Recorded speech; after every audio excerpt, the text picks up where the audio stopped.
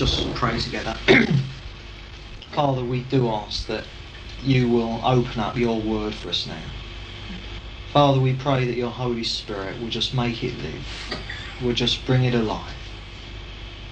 Father, we pray for understanding and revelation of the things that you're teaching us. Lord, we just ask now that you anoint your word now with your Holy Spirit, Lord, that we might learn the things that we need to, because we ask it in the name of Jesus. Amen. All right. Let me start off by recapping very quickly the last study that we did. We're on the subject of salvation. We've been there for months, we'll be there for months more. And the last study we did last time, you remember I called it a bridge study. I said that it was going to link what we've done and what we're now moving on to. And I'll very, very quickly go over what we established last time. And you'll remember that what I was saying is that most Christians have a far too limited understanding of what salvation is. That we think of salvation purely in terms of getting converted, all right, and then you're not going to go to the lake of fire after the final judgment. And I showed you that that was far too narrow, and that in actual fact salvation in the Bible has three aspects to it. It has a past aspect, it has a present aspect, and it has a future aspect. And in actual fact, you'll remember that what I showed you is that what I call the past tense of salvation, or past salvation, was freedom or salvation from the penalty of sin. We then established that it goes on to be more than that, because in the here and now, the Lord wants to be saving us from the power of sin in our lives. And that one day, in the future, He's going to save us from the very presence of sin. And that we saw that we have these three aspects of salvation: the past, the present, and the future. And we saw that past salvation, salvation from the penalty of sin, is what the Bible calls justification. And thus far on the course, that is what we had done in our studies, justification. We saw that the present tense of salvation, or present salvation from the power of sin, is what the Bible calls sanctification, and that's what we begin to move on in more detail today. And that future salvation from the very presence of sin one day is what the Bible calls glorification, and we come to that later on in the course. And the other thing I showed you very quickly as well is that justification, or past salvation from the penalty of sin, and I call it past salvation because it's once and for all. As soon as you've believed on Jesus, that is it. You are free from the penalty of sin. And I showed you that freedom from the penalty of sin was through Jesus' death. But I said that sanctification, or freedom from the power of sin, is through Jesus' not his death, but his life, the fact that he was raised from the dead. And that future salvation from the very presence of sin is going to be accomplished not by Jesus' death, not by Jesus' life, but in fact by Jesus' return. So where we move on to today is that, having put that groundwork in last time, we come to what's going to be, if you like, the foundational study of this second phase in our subject of salvation. And we're going to start looking at what I've called present salvation from the power of sin in our lives, or what the Bible calls sanctification. All right. Now let's just have a look at one or two passages immediately. If you go to Romans 5 and verse 10. Romans 5 and verse 10, where we read this, and this is what we're moving on to now. When Paul says, "For if, while we were enemies of God, we were reconciled by the death of his Son." Now there's past salvation, there's being justified, all right? Since, if while we were enemies we were reconciled to God by the death of his Son, much more now that we are reconciled shall we be saved by him from the wrath of God. Now there you have it. the past aspects of salvation, the present and the future.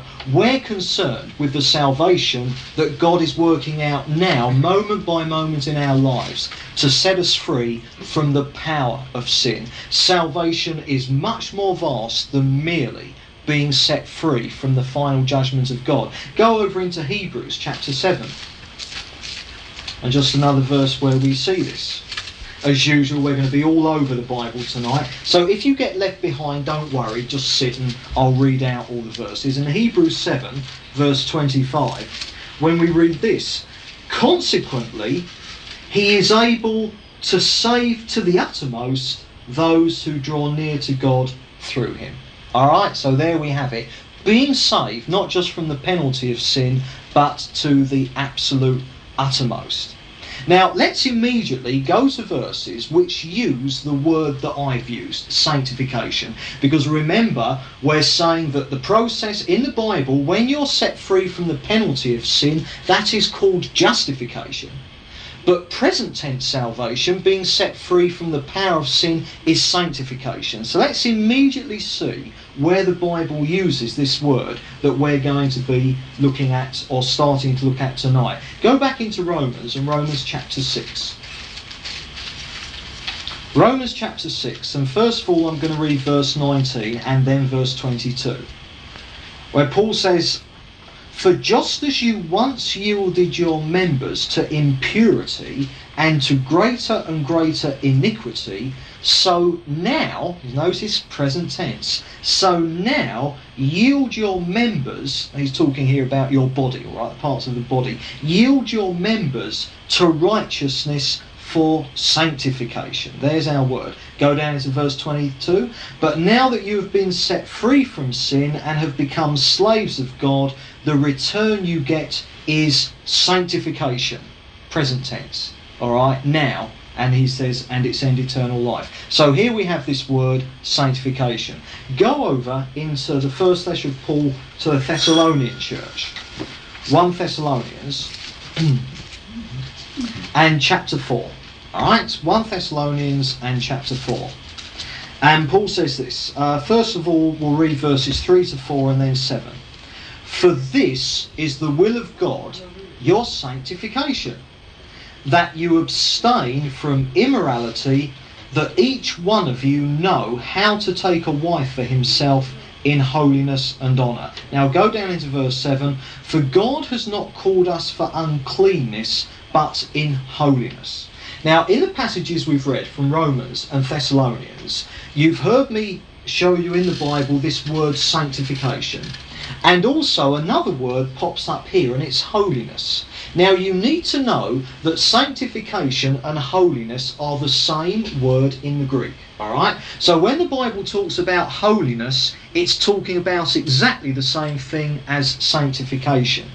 Now the actual Greek word, alright, holiness or sanctification, is hagiasmos. Now, a lot of people get a bit intimidated when you start talking about holiness. There's a kind of a sermon on holiness. You know, everyone comes out in the kind of the holy sweats. It's really very, very simple. Holiness means, this Greek word, hagiasmos, means two things. Firstly, it means to be separated for God. That is purely what the word holiness means. It means to be separated to God. And secondly, it means the life that you live having been separated for God. So that in holiness or sanctification, what we're talking about is the process whereby God sets us apart, separates us from everything else to be exclusively His, so He can do with us as He wills and work on our lives to bring them to the place where they're glorifying Him. So this is simply what we're looking at in sanctification or holiness. God setting us apart so that He can do His will in our life.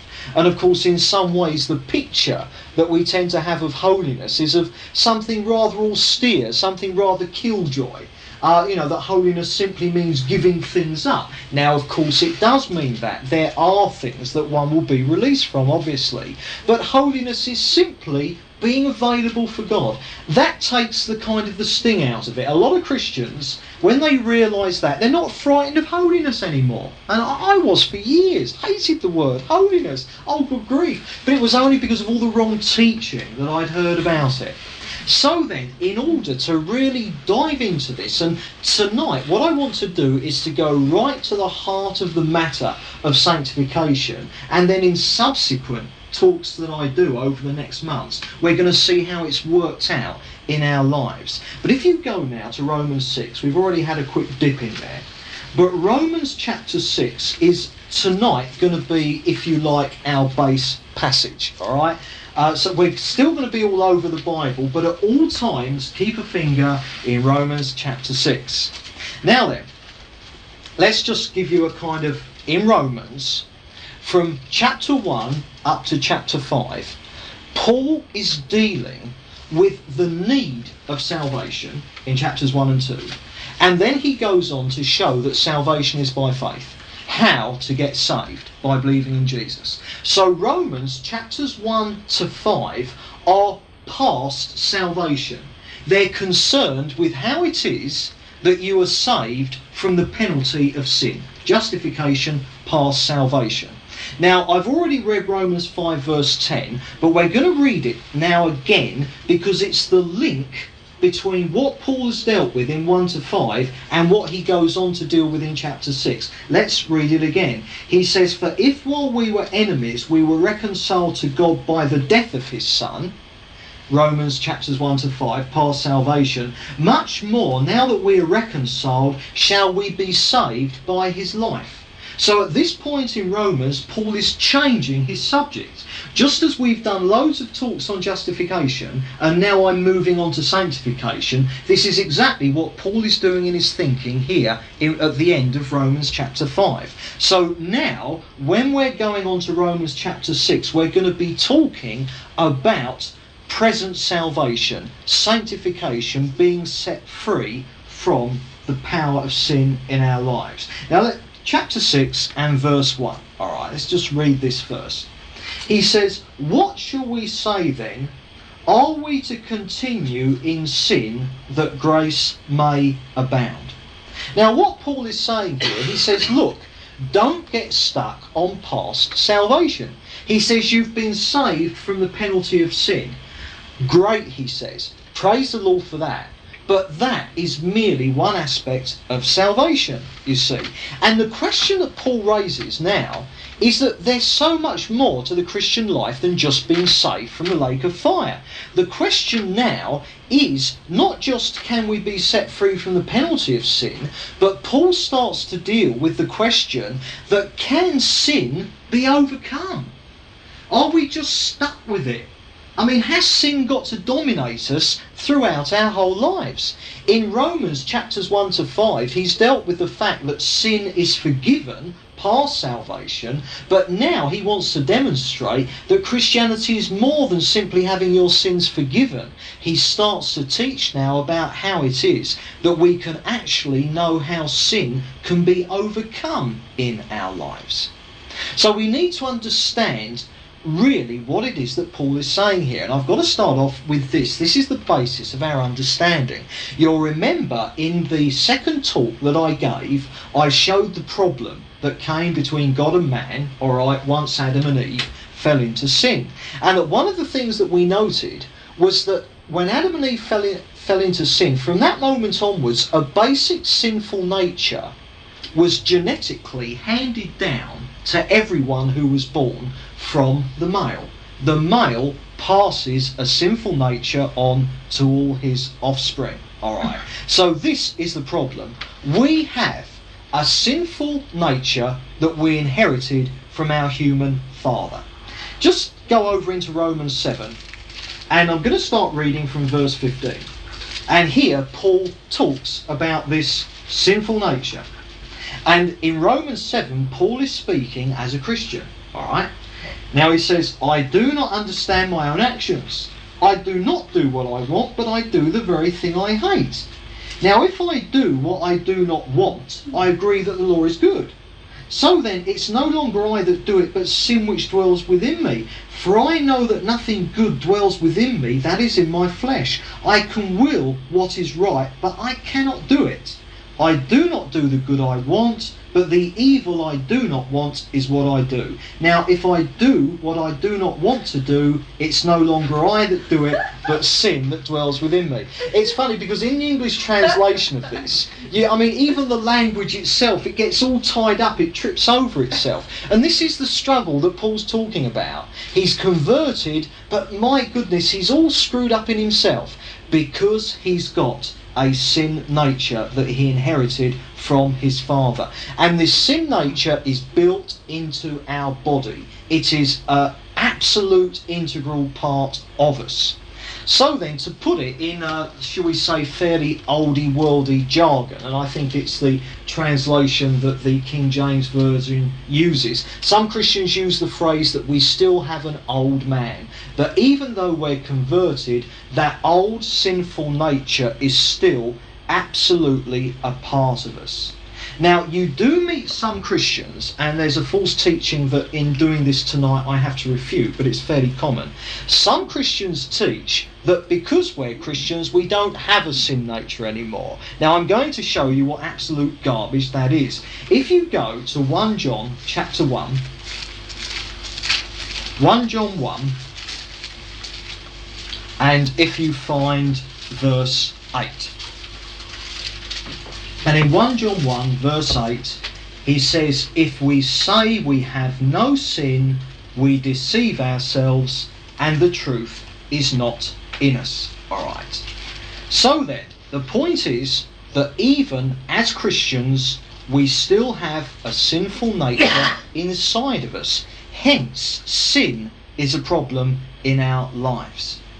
And in actual fact, we will see, and this will come in later places in the series that we're doing, that sinful nature is going to be with you and me until 1, we die, or 2, the rapture happens. All right, and we'll be going into that into later studies. But for the time being, you and I, as long as we live, are stuck with this sin nature. Now, bearing that in mind, still in 1 John, turn to chapter 3. And we're going to look at some verses now which cause a lot of Christians problems. All right. And in 1 John 3, and I'm going to read verse 6 and then verse 9. Now remember, we've established from Paul, Romans 7, and from John here, that we still have this sinful nature. But listen to this, 1 John 3 verse 6. No one who abides in him, that is Jesus, no one who abides in him sins. No one who sins has either seen him or known him. Oh dear. Go down into verse 9. No one born of God commits sin, for God's nature abides in him, and he cannot sin because he is born of God. Go into chapter 5 and verse 18. We know that anyone born of God does not sin. Now, dear oh dear, now I've often spoken about these apparent contradictions in the Bible. Of course, there aren't any contradictions in the Bible, but we need to understand this apparent contradiction, because we've established that we still have a sinful nature. That's why we sin. We're going to see how Jesus deals with the sinful nature, but nevertheless we have one. And yet John the Apostle, who's the same bloke who says, look, if you say you haven't got a sin nature, you're deceiving yourself, he then goes on to say that if you're a Christian and born of God, you cannot sin. Now, what on earth is going on here? Well, the answer to it is this. Bear in mind that the bloke who wrote 1 John, i.e. John the Apostle, was the same bloke who wrote the Gospel of John. And you'll remember a few studies ago, we spent a whole study on John chapter 3 about being born again. The same John who wrote this is the one who brought out and developed Jesus' teaching about being born again. And in John 3 verse 6, we read this of the words of Jesus. Don't turn to it. That which is born of flesh is flesh, and that which is born of the Spirit is spirit. Now, you remember I told you that the moment you believed in Jesus, your spirit, which was dead, was brought back to life, and you were immediately put into oneness with Jesus. That happened the moment you believed on Jesus as your Saviour. And that what happened is then you received a new nature. Now remember, that which is born of flesh is flesh, and that which is born of spirit is spirit. You see, the thing is this: you and I now have two natures inside of us. Before we got converted, we only had one, a sinful nature. But the moment we were born again, we received a new nature which is born of God. And that new nature that we have cannot sin. You see, the thing is, we are born of flesh, we have an earthly father, therefore we have a spiritual father. And in the law of the universe, it's like father, like son. The children have the characteristics of the father. So, you have a human father, you're born of the flesh, you have the characteristics of your human father. You're a sinner. But when you believed on Jesus, you were born of the Spirit. And a new nature was born inside of you, which had the characteristics of your Father, the Lord, Heavenly Father, who is sinless.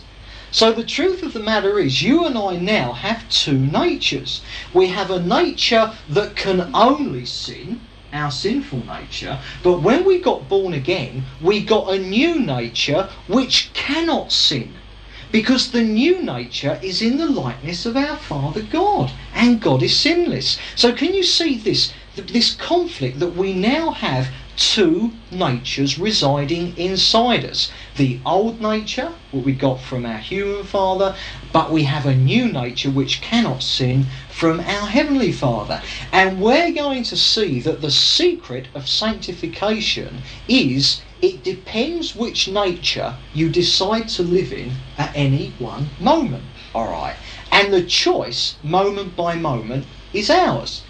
So therefore we must move on and ask this question. Right, we've got this wonderful new nature. Isn't that great? But boy, do we have problems with the old one. It's the old one that causes the problem. So how do we beat the sin nature? We've got a new nature that's totally holy and perfect because that came from Father. But what do we do about the old nature? How do we beat that? And of course, what we're going to see, as always, is that we can't. There's nothing we can do about it whatsoever. But remember the principle we're following in this whole course: you can't, but He can. Because whereas we can do nothing to beat our sinful natures, we're going to see that Jesus already has beaten our sinful natures. And we're going to see how He did it, and believe me, it's an absolute stroke of genius, as you would expect with what God does. It's brilliant, it really is. You know, sometimes you see these films when they have the perfect crime, and you see the mastermind planning the impossible bullion robbery or things like that. Well, the Bible is much better than any of them, because it's so ingenious, it really is. Now, turn back to Romans 6. You should have your finger in there, alright? And let's see exactly what it is that the Lord has done, alright? Now then, we've already read Romans chapter 6, verse 1, alright? So we'll read it again. What shall we say then? Are we to continue in sin that grace may abound? And in verse 2, Paul says, by no means. How can we who died to sin still live in it? And what we're going to see is that God has beaten our sin nature by incorporating us into the death of Jesus to sin. This will become clear in moments. Read from verse 3 onwards, and I'm going to read the whole section now to verse 10, and then we're going to look at it in detail, alright? Do you not know that all of us who have been baptised into Christ Jesus were baptised into His death? We were buried, therefore, with Him by baptism into death, so that as Christ was raised from the dead by the glory of the Father, we too might walk in newness of life. For if we have been united with Him in a death like His, we shall certainly be united with Him in a resurrection like His. We know that our old self, alright, there it is, the old nature, we know that our old self was crucified with Him so that the sinful body, the sinful nature, might be destroyed and we might no longer be enslaved to sin. For he who has died is free from sin.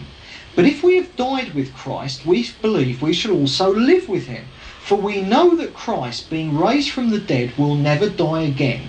Death no longer has dominion over him. The death that he died to sin once for all, but the life he now lives, he lives to God. Now then, okay, let's get into this now. We've said that when we came to Christ, the moment we were converted, the moment we were born again, we received a new nature that cannot sin, alright? But the problem is the sinful nature we already had, okay, and have still got. And that one can only sin, alright? And we're stuck with it in the sense that it is always present in us until death or the rapture. Now, the key thing to understanding this is that in Romans 6, Paul is using the picture constantly of being in Christ. He talks about being baptised into Christ, alright? And of course, one of Paul's key phrases throughout all his teaching is in Christ, okay? Now, we've got to look at this and understand what it means. The moment that you were converted, you were put in Christ. Now, let me give you an example. Say you've got a wallet, alright? Now, in that wallet, you put a fiver. So you've got a wallet and there's a fiver, alright? So you've got your wallet, you put the fiver in. Now, as long as the fiver is in the wallet, the fiver goes where the wallet goes. Can you see? Because the fiver, the £5 note, is in the wallet, its experience is identified and dependent on the wallet. So where the wallet goes, the £5 note goes with it. In the same way that you might then pick that wallet with the £5 note in up and put it in your jacket pocket. The wallet is now in your jacket pocket, which means that where your jacket goes, the wallet goes too. Can you see? Just what I'm saying is that to be in something is to share its experience, to go where it goes, to do what it does. Alright. So then, when you put a £5 note into a wallet, as long as it remains in the wallet, it has a shared experience with the wallet. Alright. Now then, you and I, the moment we believed on Jesus, were incorporated into Jesus. We were put in him. And in that happening, we were put not just into Christ, but into his experience. Can you see what I'm saying? Once you're in Christ, you have a shared experience with him. Where he goes, you go. Where he is, you are. Where my wallet is, my money is. You see what I mean? Shared experience, because it's in it. Yeah, in Belinda's bag is all my money. I never get to see it. But the big difference is this, that when you put a £5 note in a wallet, the experience is only shared from the moment that the fiver is put in the wallet. Now, the thing is, when you're put in Jesus, that shared experience becomes retroactive, by which I mean this. God is outside of time. Everything God does, although it impinges into time, it's finally outside of time and not limited by time. So the point is this, when you were put into Jesus, when you were converted, you do not just share the experience of Jesus from that day onwards. You experience what Jesus has experienced throughout his entire existence.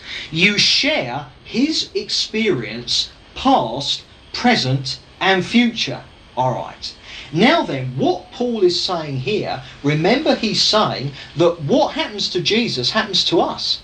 What has happened to Jesus happens to us. Now, what happened to Jesus, amongst many other things on the cross? It was this. Jesus died once and for all to sin. Can you see what Paul is saying?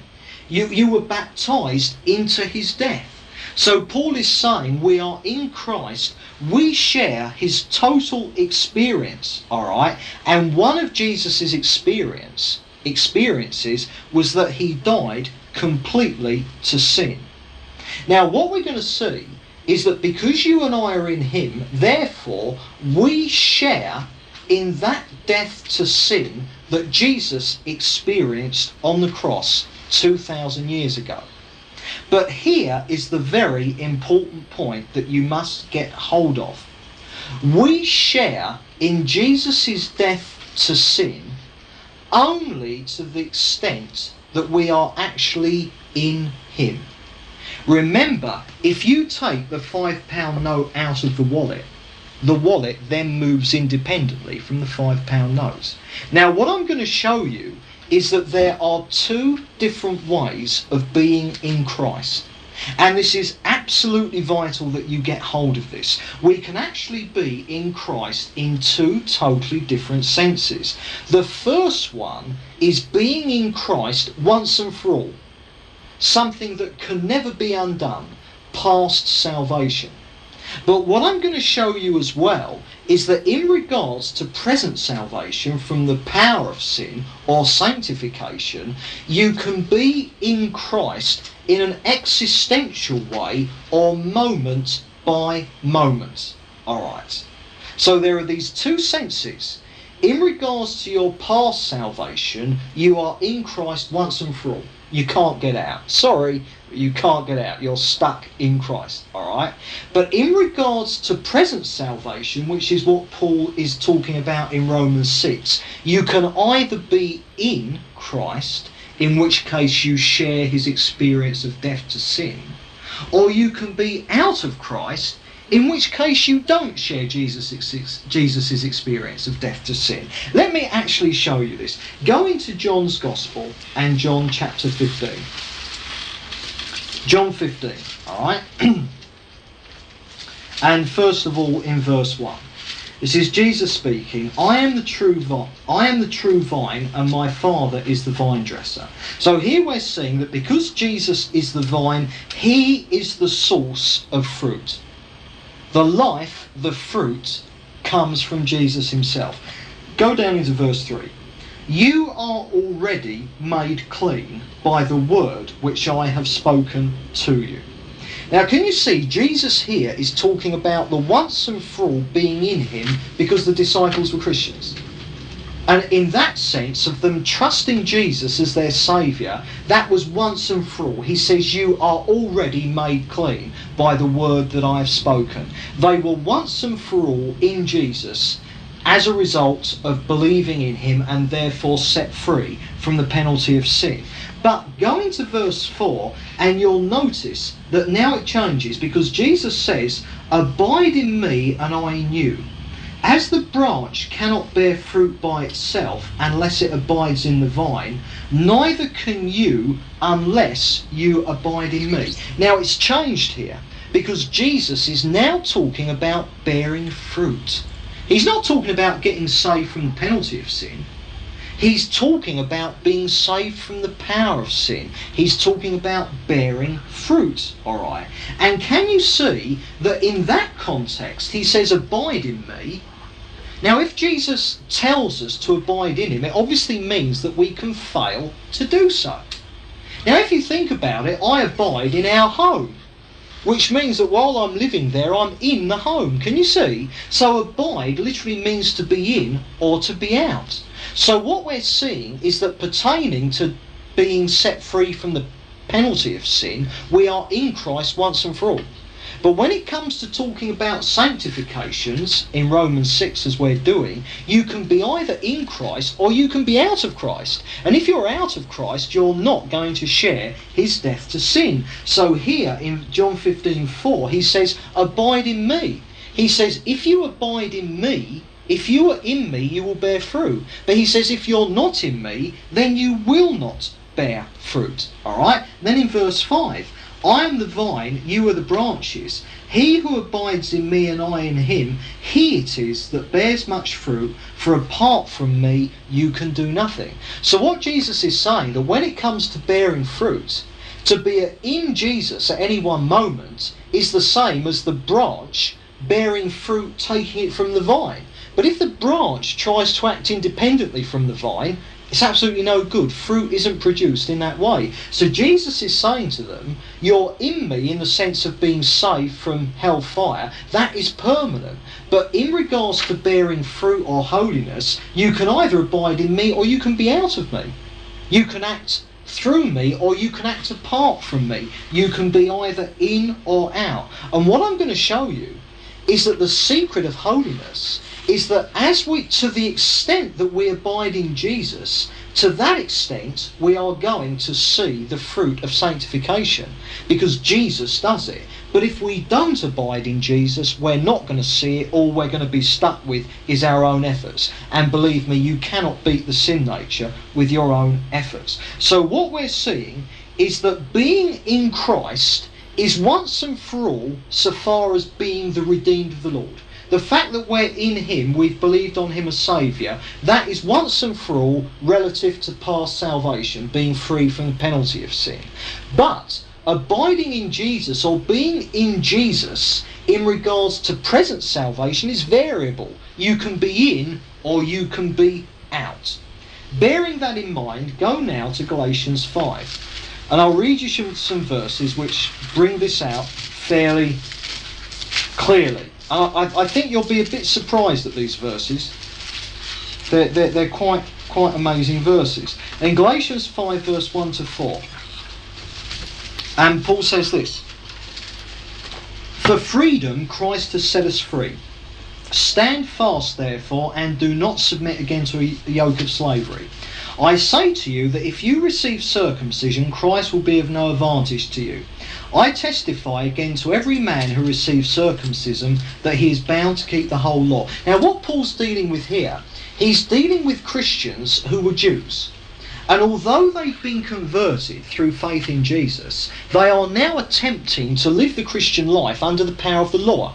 They're saying that now we've got Jesus, we're saved by faith, but now we've got to obey the law of Moses. And they were trying to get even Gentile converts to Christianity to get circumcised. So what's happening here? Paul is writing to a group of Christians who are saved once and for all from the penalty of sin, but have got in a mess in regards to sanctification, how to live a holy life. And what Paul is writing to them and saying, you're doing it by the law, you're doing it in your own strength, you'll get absolutely nowhere. Now listen to what he says in verse 4. You are severed from Christ. Can you see that? He says, you are severed from Christ. You who would be justified by the law, you have fallen away from grace. Now here we have Paul writing to Christians, and he says you're severed from Christ. Not meaning that you can lose your salvation, because it's largely on Paul's teachings that we know that you can't. But he's talking not about past salvation, he's talking about present salvation. And he says that because you've put yourselves back under the law, you have cut yourselves off from Jesus. Can you see? They are not in Christ at that moment, they are out of Christ. And because they are out of Christ, they cannot share Jesus' experience of dying to sin. Now then, let's go back to Romans 6, alright, which is, as I've said, our base passage for tonight. And back in Romans chapter 6, let's actually see this. Paul goes in verse 6, he says, we know that our old self was crucified with him so that the sinful body, the sinful nature or whatever, might be destroyed and we might no longer be enslaved to sin. Now this is where some Christians say that we haven't got sinful nature anymore. They say, look, the Bible says that it was destroyed. Alright. Now we need to understand from the Greek what this word destroyed means. Alright. And that the actual Greek word used here is katargio. Now often if we use the word destroy, it can mean annihilated, can't it? Wipes out. I destroyed him. Alright? Now it doesn't, katargio does not mean that. The literal meaning of this word destroyed, or katargio, it comes from two Greek words. It comes from kata, which means down, and it comes from argos, and no, this is not an advertisement, it comes from argos, which means inactivity. So you've got down, inactivity. And what it literally means is to reduce or to bring down, to reduce to inactivity. Alright? So that what we see here is that our sinful nature, through sharing Jesus' death on the cross, is reduced to inactivity. Let me give you another example. Let's say you're a wife, alright? Now, if your husband dies, your role and your responsibilities and your duties as a wife are katargioed. Because if your husband dies, your role as a wife is gone. It's reduced to inactivity. There's nothing more to do. Can you see? So that the moment that your husband dies, your duties to your husband die. They're just not there anymore. They're katargioed completely. Let me actually show you this word elsewhere. And if you go over to Romans chapter 7, yeah, that's right, Romans chapter 7 and verse 2. He says, "Thus a married woman is bound by law to her husband as long as he lives. But if her husband dies, she is discharged from the law concerning her husband." And that word discharged is katargio. Can you see? It means that when something is rendered inoperative. A good way to think about it, a good way to translate katargio, reduced to inactivity, would be neutralise. To neutralise. Now, a really good picture is that if you say you take a bottle of acid, alright? Now, there's a bottle of acid. If you stick your hand in that bottle of acid, you are going to be in trouble. But if you pour alkaline on the acid is then neutralised. And it doesn't act as acid anymore. It's still there, it's still present, but because it's been neutralised, it no longer acts as acid, and you can stick your fingers in it quite safely. So what we're seeing is that to the extent that we share the death of Jesus, to the extent that we abide in Jesus moment by moment, our sinful nature is neutralised the same way as alkaline neutralises acid. But the point is this: once you've neutralised a bottle of acid with alkaline, it's safe. But if you then remove the alkaline, the acid is there as dangerous as ever. Now, can you begin to put together and to see what Paul is teaching about this? To the extent that we moment by moment abide in Jesus, our sinful nature is neutralised, it's katargioed, it's rendered inactive. But the point is, the moment that you stop abiding in Jesus, like taking the alkaline out of the acid, immediately the sinful nature is there, as forceful and as powerful as it ever was. Now, can you see what this means? We're saying that when Jesus died on the cross, you and I were incorporated into his death to sin. But that is only actualised, it is only made real in our lives. Our sinful natures are only neutralised by his death to the extent that we are abiding in him moment by moment. Remember what we're saying: if you're in Christ, you share his experience. To the extent that you're in him moment by moment, you share his death to sin, and your sinful nature is neutralised, katargio. But to the extent that you're not in Jesus moment by moment, to that extent you're not sharing his experience of death to sin, and your sinful nature is not being neutralised. Now, can you begin to see now this tension that we live in as Christians? Neither, we must understand this, is it a question of at any one moment totally being in Jesus or any one moment totally being out of Jesus. You can be abiding in Jesus in certain areas of your life and therefore knowing victory, whereas there are still other areas of your life where you're not abiding in Jesus and you're in defeat. Alright. But the question that we want to move on to now is, okay, yeah, we can see that the secret of holiness, the secret of overcoming the sinful nature, is by being in Jesus moment by moment, abiding in Jesus. But what we've got to ask now is, okay, so how do you abide in Jesus? How do you do it? And the answer should not surprise us in the slightest.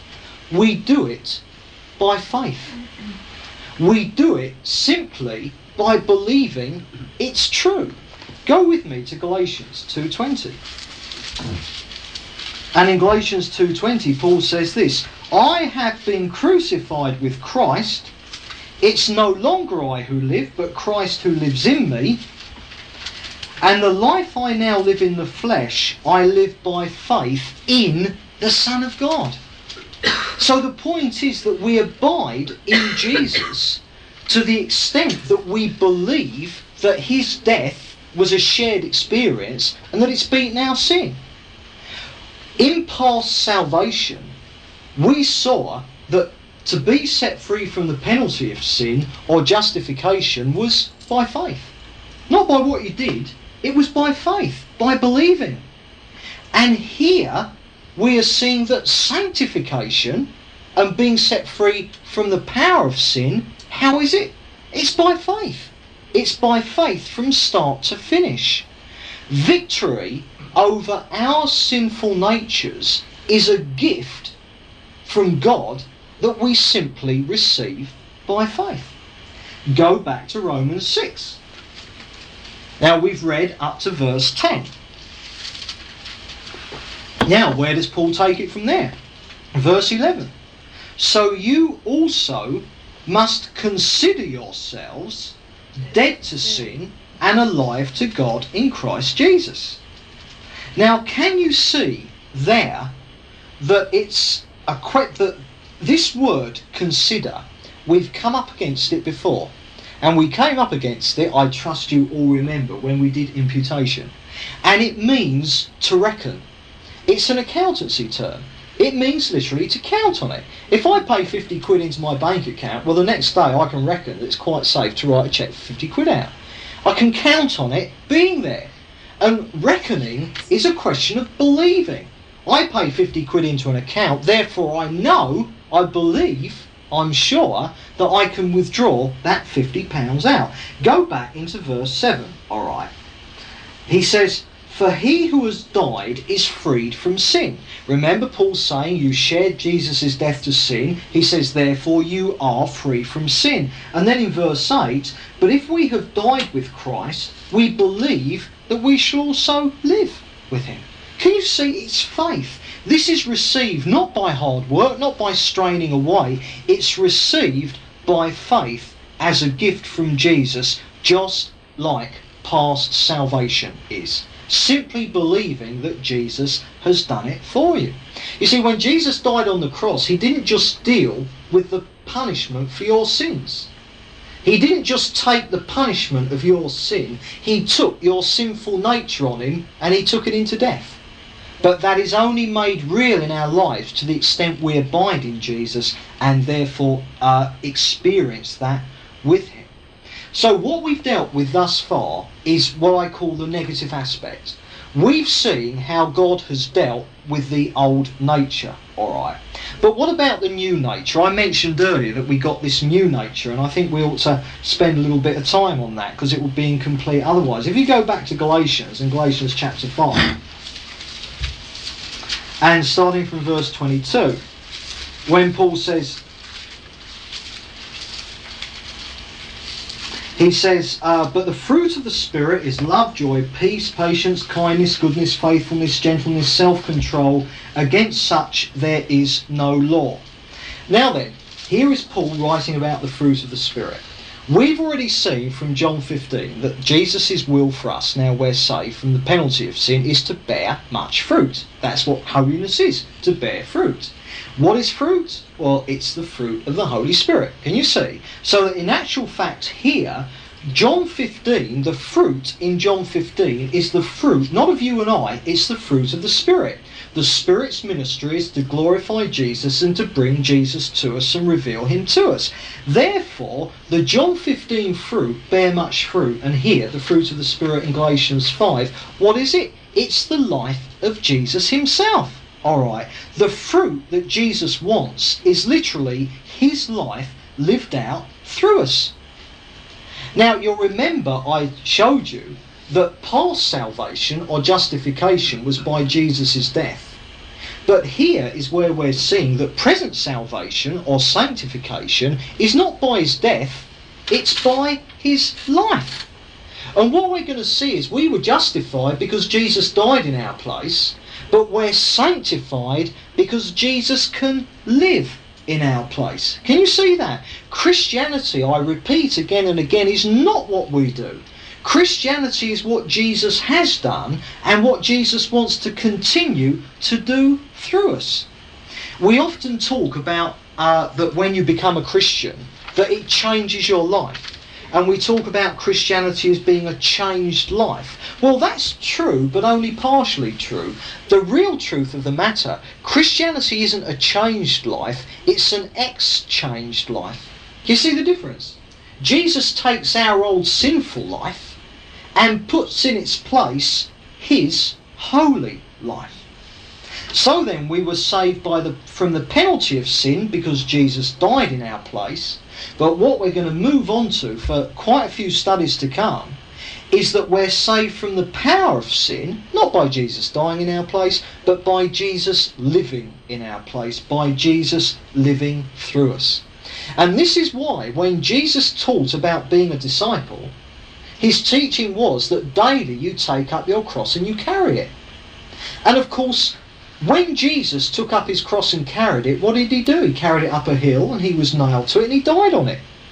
And cross carrying isn't God giving you the most unpleasant thing he can think of for you to handle for the rest of your life. You know, Christians say, oh, my biggest problem, whatever their problem is, and they say, oh, this is my cross. That's not what the cross is about. To take up your cross daily means to die. The cross means die. It doesn't mean carry it.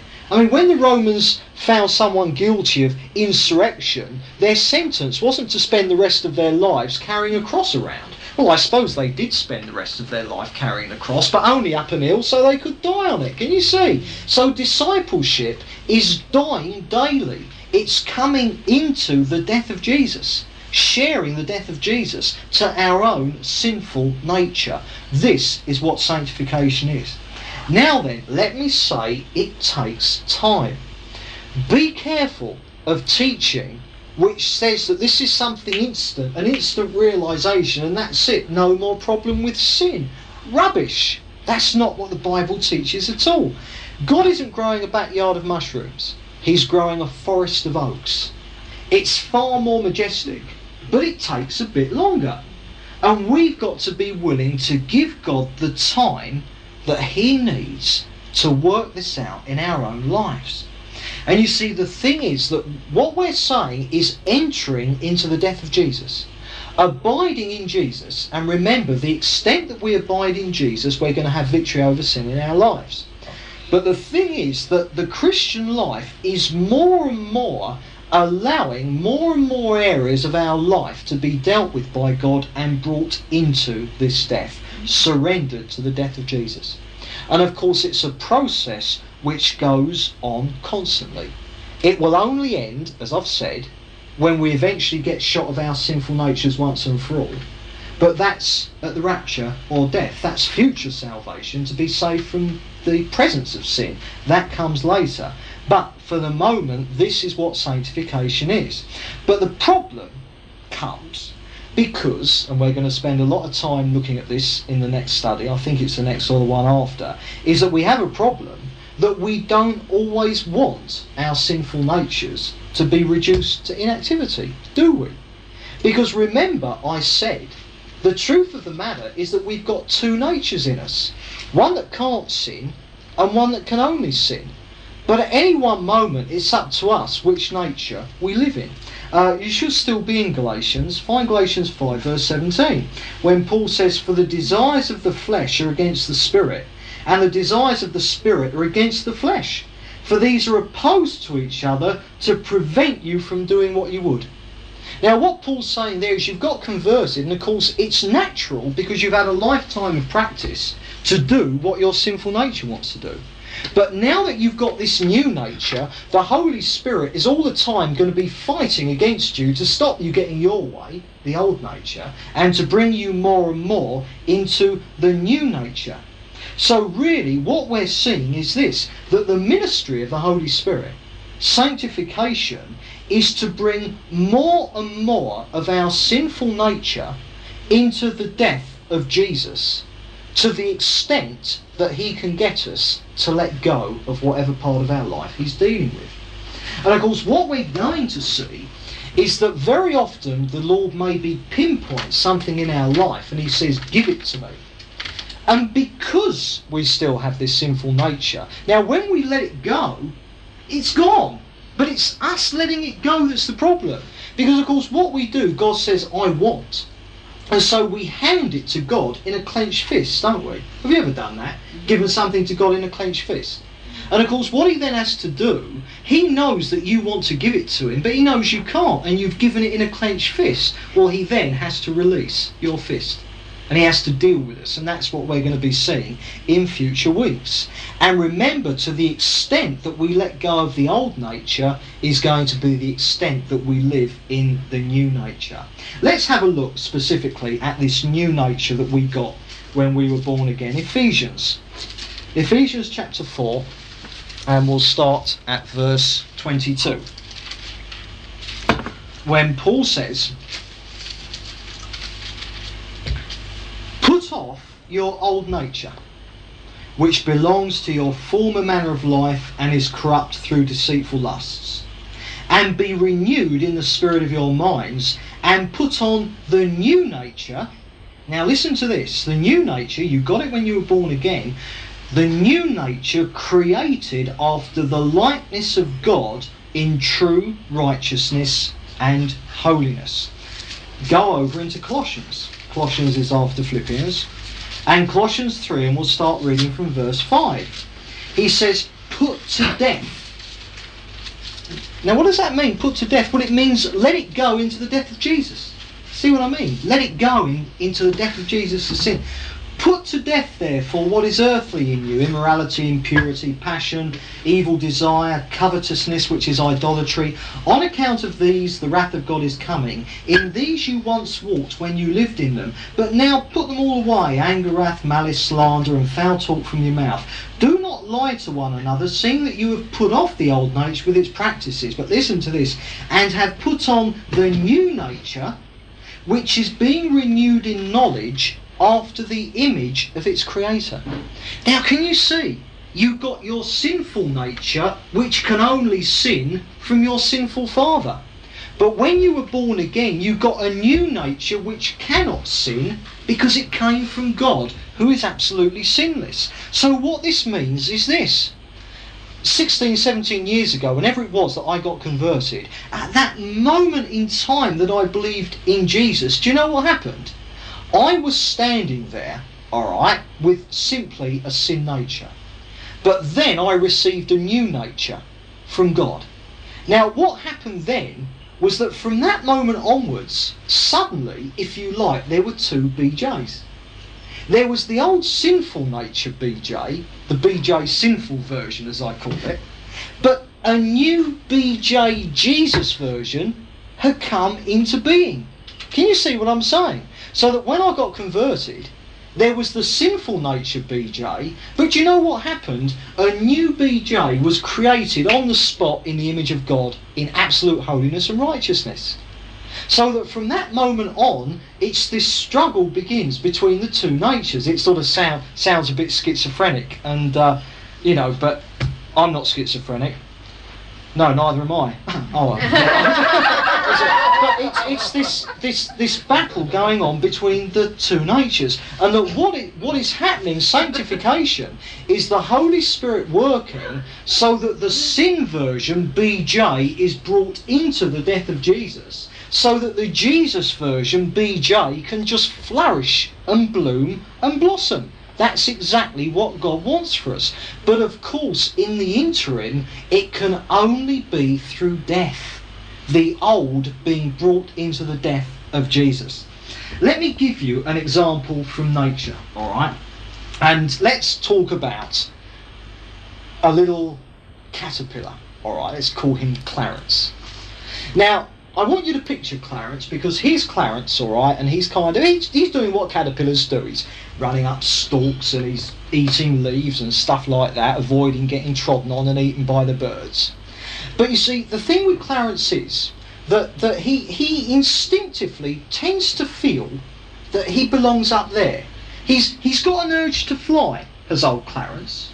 Now one day he's nibbling away at a nettle, and he sees this butterfly, go past. And something clicks, and it sort of, he belongs up there. He knows he can't explain it, but he belongs up there. He should be flying, and he feels cheated because he's earthbound. Now he thinks, right, okay, I'm going to fly. So what he does is maybe thinks, right, so he goes up a tree and he belts along a branch and he throws himself off, you see, and he wriggles and that, because he knows he belongs in the air. But of course, down he comes, bang. And he thinks, I'm not having this. I know that I belong up there. So up he goes, belts along the branch, down he comes again. You see, and Clarence is very frustrated because he knows that he belongs up there. He doesn't know why he knows, but he knows that his destiny is up there in the clouds. But he can't get there. He's stuck on the earth.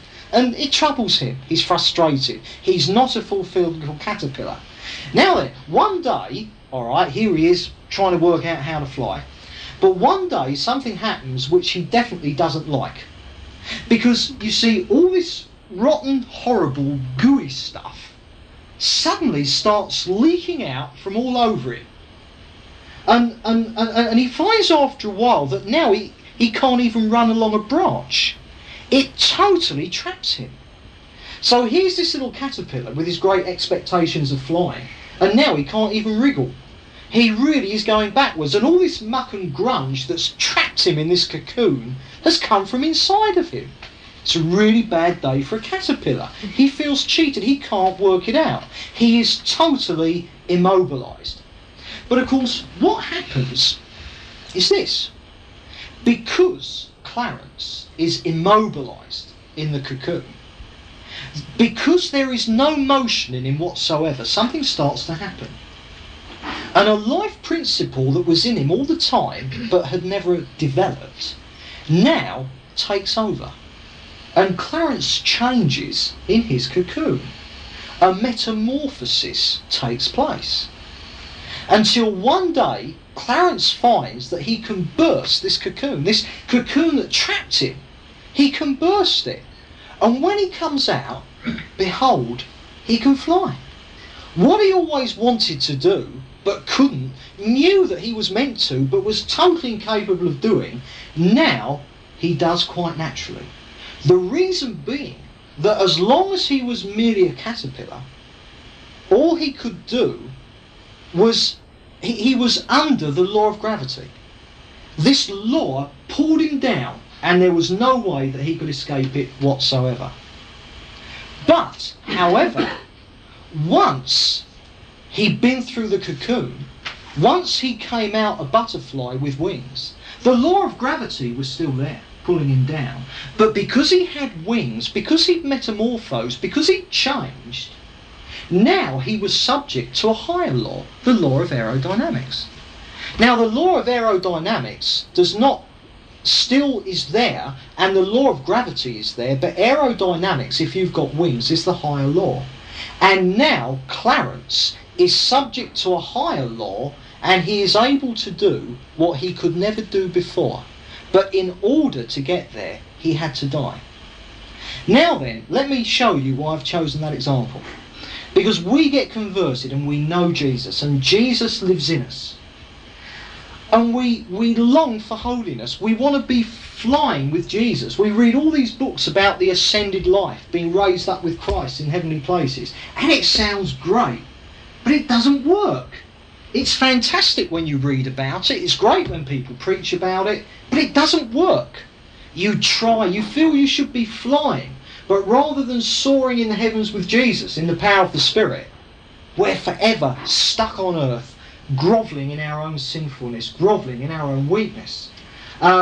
Then we go and get baptised in the Spirit, which is great. We must get baptised with the Spirit. But that's when we move into Clarence belting along a branch and jumping off stage. And we think, I've been baptised with the Spirit. So we run along the branch, we flap our wings, yell out in tongues, and oh, hey, I'm there! Bang! And back you come down to earth. And still you're being beaten. You know you belong up there, but you're being beaten at every turn. And then one day, and this is awful, you're already concerned about what a rotten Christian you are. And then one day, all this muck starts coming out of you. I mean, you thought you were a grotty person, But now you find that you're sinking to depths of sinfulness that you didn't believe were possible. And suddenly, and rather than improving, you're getting worse. You're getting more sinful, not less sinful. And for some people, you can even end up in despair. Remember that Clarence, when he was in that cocoon, he couldn't move. All he could do was respire. All he could do was breathe. Now, the Christian's breath is prayer. And I've known what it's like to be so desperate that the only thing I can do is pray. And I'm talking about intercede. I'm talking about help, you see. And suddenly you're trapped. All your aspirations, all that you were going to do is all brought absolutely to nothing. And yet something very wonderful, very mysterious happens, because out of that death, you come out the other side changed. Something's different. Because a life principle that was inside of you, remember Clarence, he had a butterfly in him, but it couldn't get out. Now you got Jesus in you, but he can't get out. And this cocoon of sinfulness that you're trapped in, at last you stop trying. And a life principle that was in you all the time, giving you these aspirations to fly, but which couldn't manifest itself because you were too busy living your own life, suddenly it begins to express himself and Jesus comes through. And things that you struggled with before and got nowhere with, now they're gone. You can't explain it, but somehow victory is coming. That somehow you're subject to a higher law. Now go back with me to Romans chapter 6, and I want to show you this in what Paul is writing here. Because in Romans 6, Paul lays out the theory. In Romans chapter 6, Paul is saying we can be free from sin.